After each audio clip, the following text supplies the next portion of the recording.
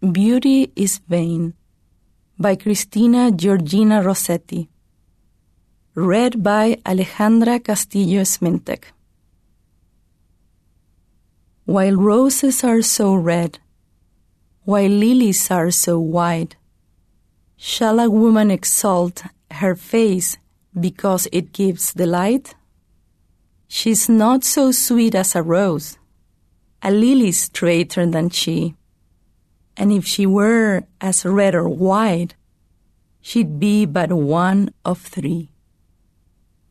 Whether she flash in love's summer, or in its winter grow pale, whether she flaunt her beauty, or hide it away in a veil, be she red or white, and stand she erect or bowed, Time will win the race he runs with her, and hide her away in a shroud.